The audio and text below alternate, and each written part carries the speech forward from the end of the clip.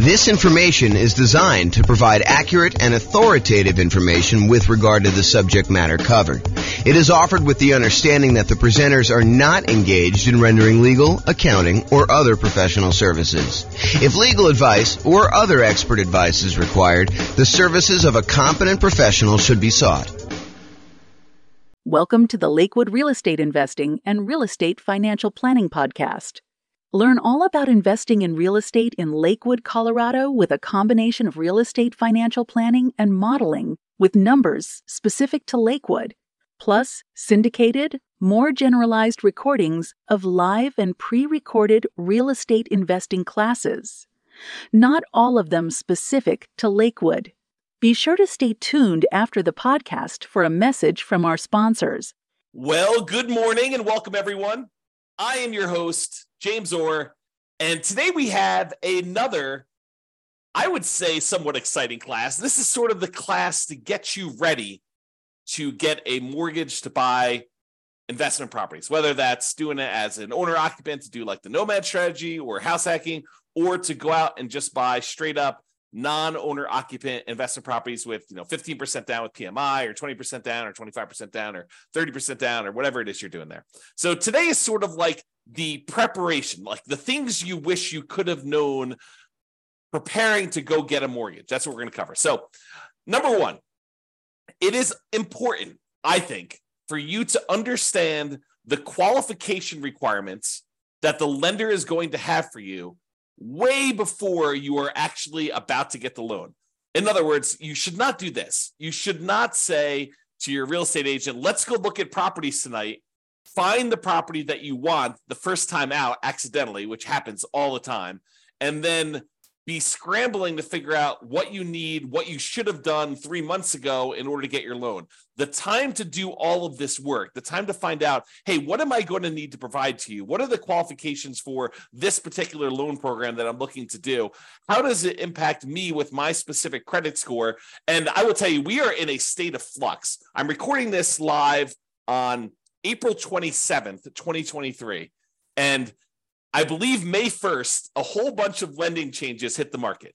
So you really do want to call your lender and find out, hey, what are the requirements going to be for me? How is this going to impact me with my specific credit score going to get this, whatever it is you're trying to do? And so you need to call your lender. You need to find out exactly what the qualifications will be long before you are out looking at properties ready to buy a house. You really want to take care of this stuff and this is more of a bigger picture, like philosophical thing. You want to be strategic about your real estate investing. You don't want to be just focused in on, okay, the very next thing I need to do, let's just focus in on doing that. No, I think you need to be thinking 1, 2, 3, 4, 5, 6 steps ahead, which is why I think you want to go through the process we've outlined for the entire real estate investing strategy. Sure, you can do it if you're like under the gun and you feel compelled to really do it right now. Yeah, you can do some things and then kind of like learn as you go. But it is better for you if you have an understanding of the entire process laid out and you can be thinking a couple steps ahead. As you'll see in some of the tips we're going to give you here, it helps if you started this stuff 6 months, 3 months, at least a month before you're ready to go so that you can do some things to improve your cash flow, optimize your real estate investing, optimize the loans you're getting, understand like some of the criteria, how these things fit together, how they work, and what your limitations might be so you don't kind of paint yourself into a corner or get yourself in a situation that you don't want to be in. Okay, so step number one is definitely call your lender to find out exactly what the qualifications will be long before you're going to actually apply.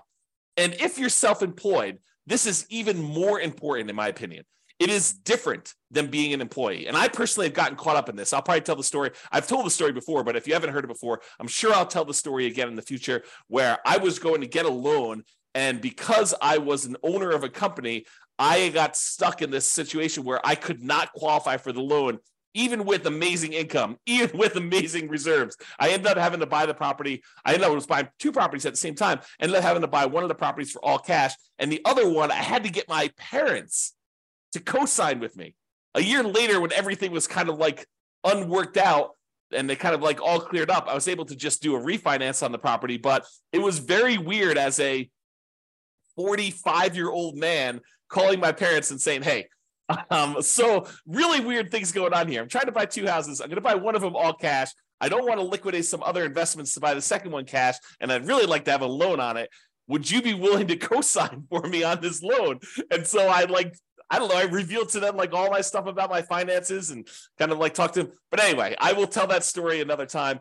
But realize that when you are self-employed, it is different than when you are an employee. The rules are different. They're going to need 2 years of tax returns. They will need to show increasing profits over those years. Okay.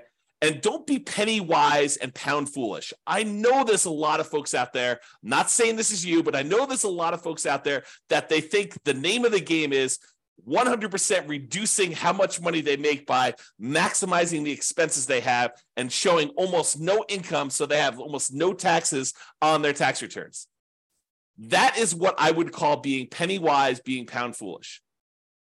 If you want to be a real estate investor, you need income in order to qualify for loans, okay? So maximizing your deductions to minimize your profit and therefore taxes might seem like an amazing idea until you can't qualify for a mortgage. Then it's not such a good idea, okay? So if it's a legit expense, write it off. And ideally, increase your profits so that you can't maximize, you can't actually write everything off. Be like, look, I'm trying to maximize my kind of like tax deductions and everything by having legit expenses, but I'm making so much money that that is not a problem. Ideally, you want that, right? You want to have a very profitable business, but you also don't want to like take every single deduction that you can and hurt yourself by not being able to get loans. So this is why I'm telling you, you need to do this stuff way ahead of time. If you're trying to like fix your tax returns, it's hard to go back and fix 2 years of tax returns to like fix these issues. So you got to be thinking way far ahead to do this, okay? And that's why it's great that you're taking this class and you're understanding what needs to happen there. Okay, next tip, know and improve your credit score. So I would recommend you use one of these like free credit score websites. I personally use the creditkarma.com one, although you can use any other ones you want. I'm sure there's other ones out there. But these are sort of like websites that give you an idea. It's not exact, but it's a really good start, okay? So you go to these websites, you log in, you can find out approximately what your credit score is. You can find out some of the things that are impacting your credit score, good and bad, and you can work on fixing those things, whatever they happen to be. If you notice on there's something ugly that you're like, oh, that's not correct, then go get it fixed. If you got something on there that's ugly and it is true, and you know that you probably should have paid that bill, maybe you go and that's one of your key areas of focus because you really do want to improve your credit score. Okay. Now, lenders are typically going to use your middle credit score. There's usually 3 scores. And the lenders are typically going to use your middlemost one. So they're going to ignore the low one, they're going to ignore the high one, and they will use your middle one. There probably are some exceptions to this. I'm sure these policy changes over time, but realize that's what I think you're going to see. Talk to your lender to get the definitive for your situation with whenever you're actually doing it. Now, it is a federal law, I believe, that you can request a free copy of each one of your credit reports each year. So there's 3 different reports. I don't remember the name of them, like Equifax, TransUnion, and something else, right? So there's like 3 different ones, and you can request a copy of them for free once per year for each. So what you could do is you could say, okay, every 4 months, I'm going to request a copy of a different credit report, and then you could always have a new credit report sent to you every 4 months. Then what you do is you could look at that credit report, see what's being reported on that one, fix any inaccuracies, address any credit blemishes you have on that, improve it. Then 4 months later, you pull a different credit report. You ask for another free one, but from a different company because you can get one each year. And then you do the same thing. You fix any inaccuracies, you address any credit blemishes, you try to improve on this. You're like studying this, you're going on websites, you're reading about things, trying to improve it, or you're talking to your lender if they're qualified to be able to help you, which we'll talk about here in a second. You're really trying to maximize and improve this, and you're doing this consistently over time to improve this stuff, okay? Then after you've got to the point where you've requested the 3, then you can go back and start requesting the first one over again 4 months later. So you're constantly cycling through and doing that every 4 months if you want to do that, okay? Now, why am I making such a big deal about knowing and improving your credit score? Because your credit score can impact your interest rate, the mortgage interest rate you can get, which impacts your cash flow. We're in a market where prices have gone up a lot in the last few years. Interest rates are up a lot in the last year plus. Rents are up, but they're not quite up enough to counteract these really, really high prices and the really, really high interest rates, so that it's harder than ever to have great cash flow on properties. Okay. You can put more down, which does improve your credit score, and which does improve your mortgage interest rate, which does improve cash flow. And you can do all of the other 88 strategies that we have for improving cash flow. However, what I will tell you is one of the factors that improves cash flow is your credit score. Higher credit scores tend to get better interest rates. So it's worthwhile for you to fix this stuff, especially if you plan on doing this repeatedly. You don't want to have, something that you could fix upstream, your credit score, as an example, that is going to have an ongoing, repeated impact that is going to last for, in some cases, 30 years. You go get a mortgage interest rate in a property, and if you decide that you're not going to ever sell that property or refinance it away, that's something that sticks with you for 30 years. Now, sure, you could decide to use a strategy where you're paying that thing off early, or you're refinancing out of it, or you're selling the property and getting rid of the loan. But in some cases, when we're optimizing for achieving financial independence, we're choosing to keep loans, even if they're slightly subpar. Okay? So improve your credit score, because this can impact your mortgage interest rates, which impacts your cash flow. The time to do this is not when you're shopping for a property. Okay, you probably can move the needle a little bit while you're shopping for a property, but really you want to be thinking about this 3 months, 6 months, a year, 2 years ahead of time, so that you can get all of your stuff fixed and you could really optimize this. It's not just like a little bump, it's like the massive changes that you can make. Now, some lenders are qualified to help you improve your credit score. They know what impacts credit score. They've seen it, they've done it. They have real world knowledge, and they can assist you with this. And I would rely on them. I would lean on them to help you do the things that you need in order to improve your credit score. If they're not qualified, if your lender is unable or unwilling to help you, then you may need to hire a respectable, qualified credit counselor, not one of these fly-by-night companies that's going to tell you to do something that's going to ultimately harm you in the end. You really want to focus in on someone who is legit. And you're going to have to ask for recommendations and use your kind of wisdom to figure out who that is, because I can't tell you. Okay? Now, here's a big warning for you. The things that improve your credit score are not always the logical or obvious choices. For example, you may think, hey, I'll just close this account. That should help improve my credit score. Not always. Maybe that account is one that you've had for a long period of time, and because it's got a small balance, but it's a small balance on a very large credit line that you've got there, that may be actually pulling up your credit score.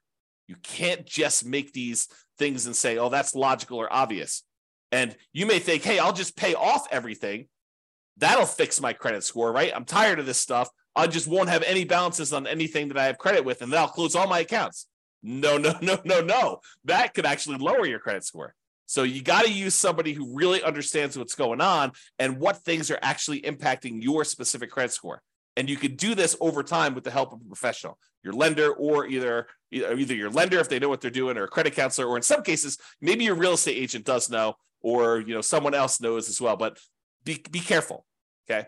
Now, when you're not using your credit score, lock it down. Lock it down until you're ready to use it. This is a major asset for you. Your ability to get these mortgages is a huge factor in you being able to successfully invest in real estate. Yes, you can do it if you don't have credit yourself, if your credit is bad, but it is so much easier, so much better if you're able to go and use your own credit score in order to qualify for these properties on your own. It eliminates a lot of headaches, a lot of hard work. So you really want to protect this. You want to make sure that you protect your credit. And one way to do that is to lock that stuff down. Do not leave it open. Don't allow people to go. You want to make it so that it's inconvenient for you to go buy anything with credit, where you got to call up and you got to say, okay, unlock my credit score for 24 hours so that, this company that I'm using to get whatever loan you're doing, a car loan or furniture loan or whatever you're doing there, or don't do those at all. But I mean, really, you could go and do this and lock it down after you're done. Immediately lock it back down. Protect yourself, protect your credit. Protect the credit of your family members too. And this is not just you, But if you love somebody, help your parents lock down their credit score, right? Because you don't know when they're going to start to get a little bit confused, and they may do something that they will regret. Help protect them, okay? All right, so lock it down until you're ready to use it.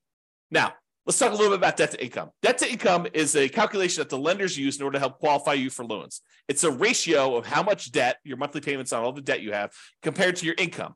And it doesn't always work the way that some people think that it works. So you got to be really, really careful about this. Like, how does negative cash flow work? Does that count as, more debt on your property? Does that count as negative income? So there's some calculations we did it. I did an entire 2-hour class on this. I'll put a link in the show notes or something like that so that you guys can access that, because I can't reteach a 2-hour class. But I will tell you, understanding your debt to income, what it is for you right now, walk with a lender and help them walk you through calculating what yours is and understand what goes into the calculation. Your lower the debt to income is, the better. Now, when we do our modeling for the real estate financial planner, you've probably seen it when you go to your city, kind of modeling, and you've seen all that stuff. One of the things that we actually calculate and we show for the entire model is what the debt to income is for that person doing that particular strategy. And it's one of the things we measure as a measure of risk. The lower your debt to income is, the less risky the strategy is for you. Now, sometimes a strategy would be really risky early on and then way less risky later on. And then some strategies are kind of moderate risk in the beginning, moderate risk in the middle, and moderate risk at the end. And you have to choose which one of those is going to be better for you. There's ones that I think I prefer, right? I'm okay taking a little bit more risk early on, knowing that I'm going to be way less risky later. But you may decide, hey, look, I'd rather take a medium amount of risk now, a medium amount of risk later, and a medium amount of risk later on, at the end, right? So you can decide how you want to structure this depending on your strategy and what your overall financial situation is, okay? So I just wanted to point out that you should understand debt to income, get with your lender, have them help you calculate it, understand what goes into it, what's impacting your debt to income, what are the levers you can move to improve on it. Should you eliminate certain debts? Should you eliminate or improve on certain incomes in order to get better at this? Is it better for you to kind of improve your negative cash flow on a property, or does that not matter as much and you should work on something else? Understand what that means to you and go watch that second class where I go into 2 hours worth of detail on this, how the calculation is done. I'll give you some examples and all the things that impact it. All right. The other thing, while you're kind of preparing for getting your mortgage, is to save money. And a lot of folks think it's just saving money for down payment. And I think that's a large part of it most of the time, right? Your down payment is going to be a big chunk of what you're saving money for. And sometimes having more down payments to put more down will significantly improve your cash flow. I think there's a lot of folks obsessed about cash flow on properties, and probably for really good reason. It's not the only thing, but it is a major important thing if you're using cash flow to achieve financial independence, to focus in on cash flow when you buy rental properties, right? So I think a lot of folks are focused in on cash flow, and we tend to focus a lot on cash flow. I mean, a lot of the classes we do are about optimizing your cash flow on your rental properties, like the 88 strategies and all the different variations on that and all the different things we could do to improve cash flow. But one of the things we talk about when we talk about improving cash flow is putting more money down and the multiplied impact that can have. Sometimes it's just reducing the amount you're borrowing. You put more down, you borrow less, so your monthly payment's lower. That means your cash flow is improved. Sometimes by putting more down, we kind of pass a threshold for the lender where that actually changes and improves the interest rate. The interest rate for someone borrowing, 80% loan to value is higher than someone borrowing, a 75% loan to value, putting 20% down versus putting 25% down. Your cash flow will improve because the interest rate changes from that. It's not just that you're borrowing less, it's interest rate improvement as well. So having more down payment can improve that. Not just borrowing less, but sometimes it'll also eliminate PMI. If you were going to put 15% down, but now you can actually go in and put 20% down and get rid of PMI, that's pretty significant. And we've talked a lot in the past about how, what is the return, the extra return you're getting on this extra down payment, and is it worthwhile to do that? We've done some classes recently on how to do those calculations, so go watch those as well. But while you're preparing to get your loan, you're saving money so that you have this down payment. In addition, you're saving money so that you can, at your option, if it makes sense to you, choose to prepay any private mortgage insurance.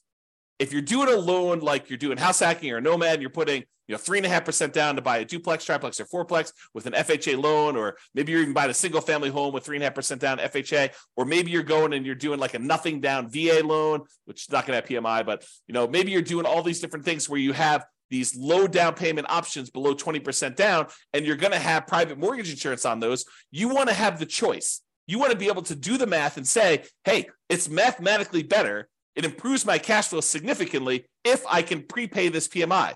And prepaying PMI is whatever it is. You've got to call a lender to find out, but maybe it's $5,000, maybe it's $7,000, whatever it happens to be for you. And you want to have that option. You don't want to be forced to pay monthly PMI because you don't have the choice. You didn't save enough money to do that. You want to be optimizing your cash flow by deciding whether you do this. So saving money to prepay PMI is important. Making sure you have enough money, you save the money so that you have the closing costs and you don't have to negotiate and have seller concessions, because it's not doing seller concessions by choice because it optimizes your investment, which it often does, but you want to actually have the choice of you paying closing costs yourself to improve cash flow, not raising the price and getting the seller to include some seller concessions in there. Okay, so saving money for down payment, prepaying PMI, closing costs, and maybe, as we covered in a separate class and like multiple times, is buying down your interest rate. It may make sense for you to have extra money to buy down your interest rate because that could improve your cash flow a lot. So taking that extra money to do that. And then, of course, you would not ever buy an investment property without having adequate reserves. At least 6 months, in my opinion.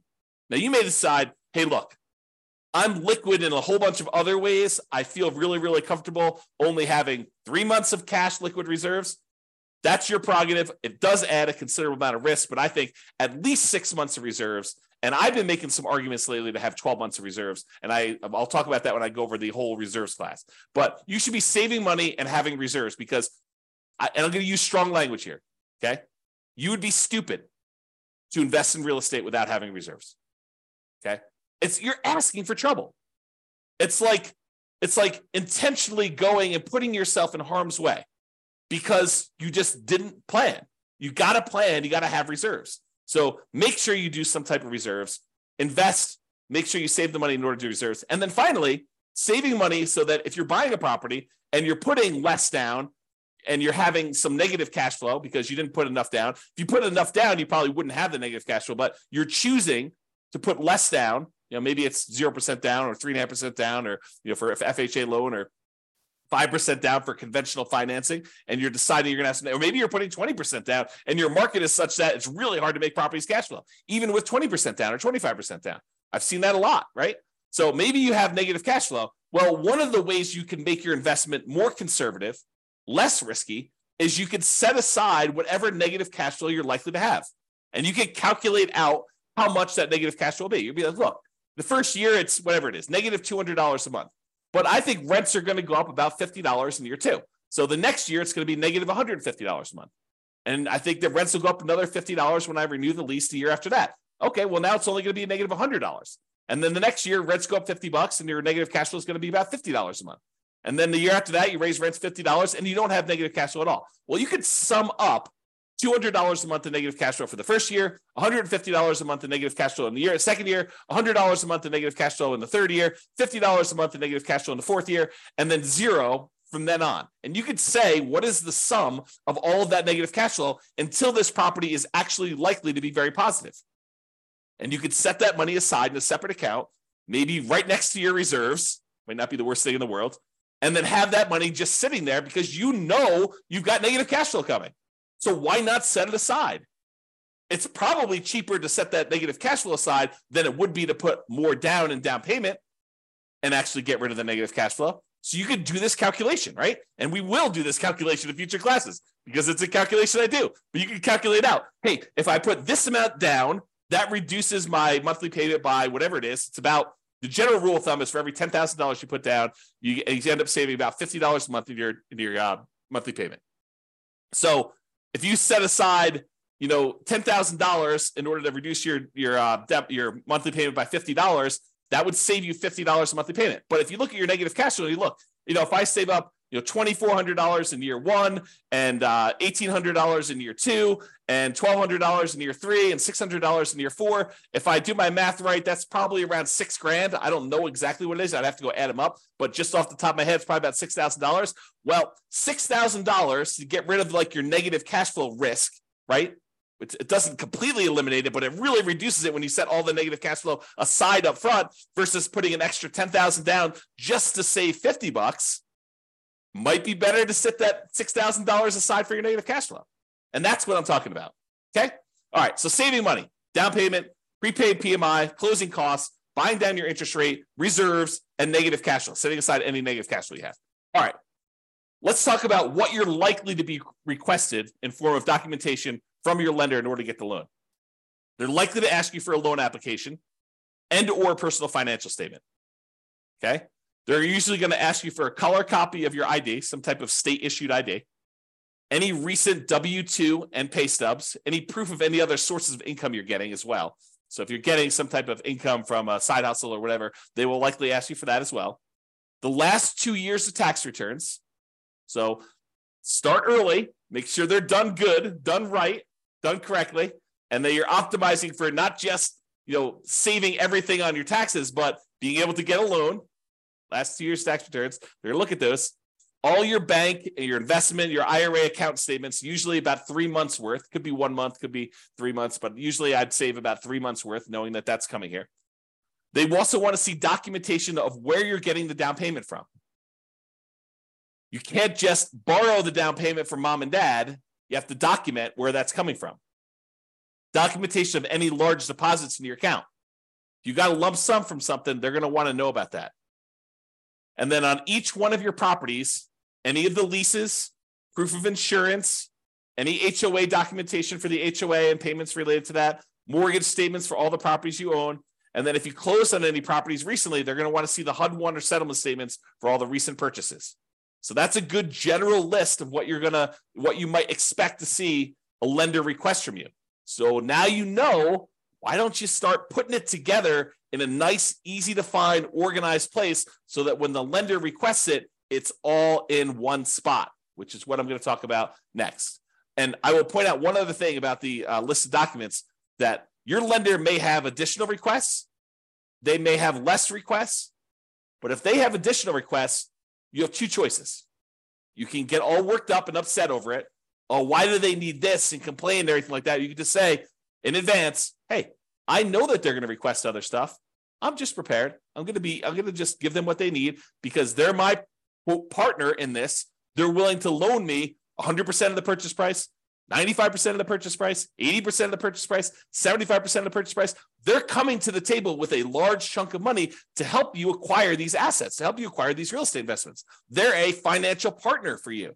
And your financial partner says, hey, I need a copy of your cable bill. And you're like, why do you need a copy of my cable bill? Or you could just say, sure, partner, I'll show you my cable bill. No worries. Here you go. Whatever you need to see. All right. Organize your files. So you know you're going to need this stuff. So why don't you get organized and stay organized? Store all the files that your lender will likely request from you in a well-labeled, organized folder on something like Dropbox. And I use Dropbox because not only does it keep a backup and it stays organized and stuff on your local computer and any other things you need, like if you're out with your lender and they need something, you can send it via your phone or your computer or go home and do something. But you can also share the entire folder with them, and then they'll have the most up-to-date stuff that they need. They'll probably request you the link again, but you can give them access to it and just have your files organized that way. Keep that folder updated with your latest tax return. So as you file a new tax return, just put a copy in there. Any pay stubs you get from work, scan them or use them from your email, save them into that folder, store them there. Any property records you have that you know you're going to need to share with them, put that in there. And I have a typo here. I'm going to just go ahead and correct that. As you get updated versions, save them there. That way all your files that you need to send to lender are all in one place. And this is especially helpful if you know you're going to be getting loans regularly, or you're going to be buying a bunch of properties all in a row, and you're going to need to use this like more than one time. It'll really help you. Okay? In conclusion, understand what the rules of the game are. what your expectations and the qualification standards are for getting loans. And then get and stay organized to make applying for loans fast, easy, and low stress. And I'll add one other thing. Start early. Be thinking strategically ahead of time. Okay? Start early. And think strategically.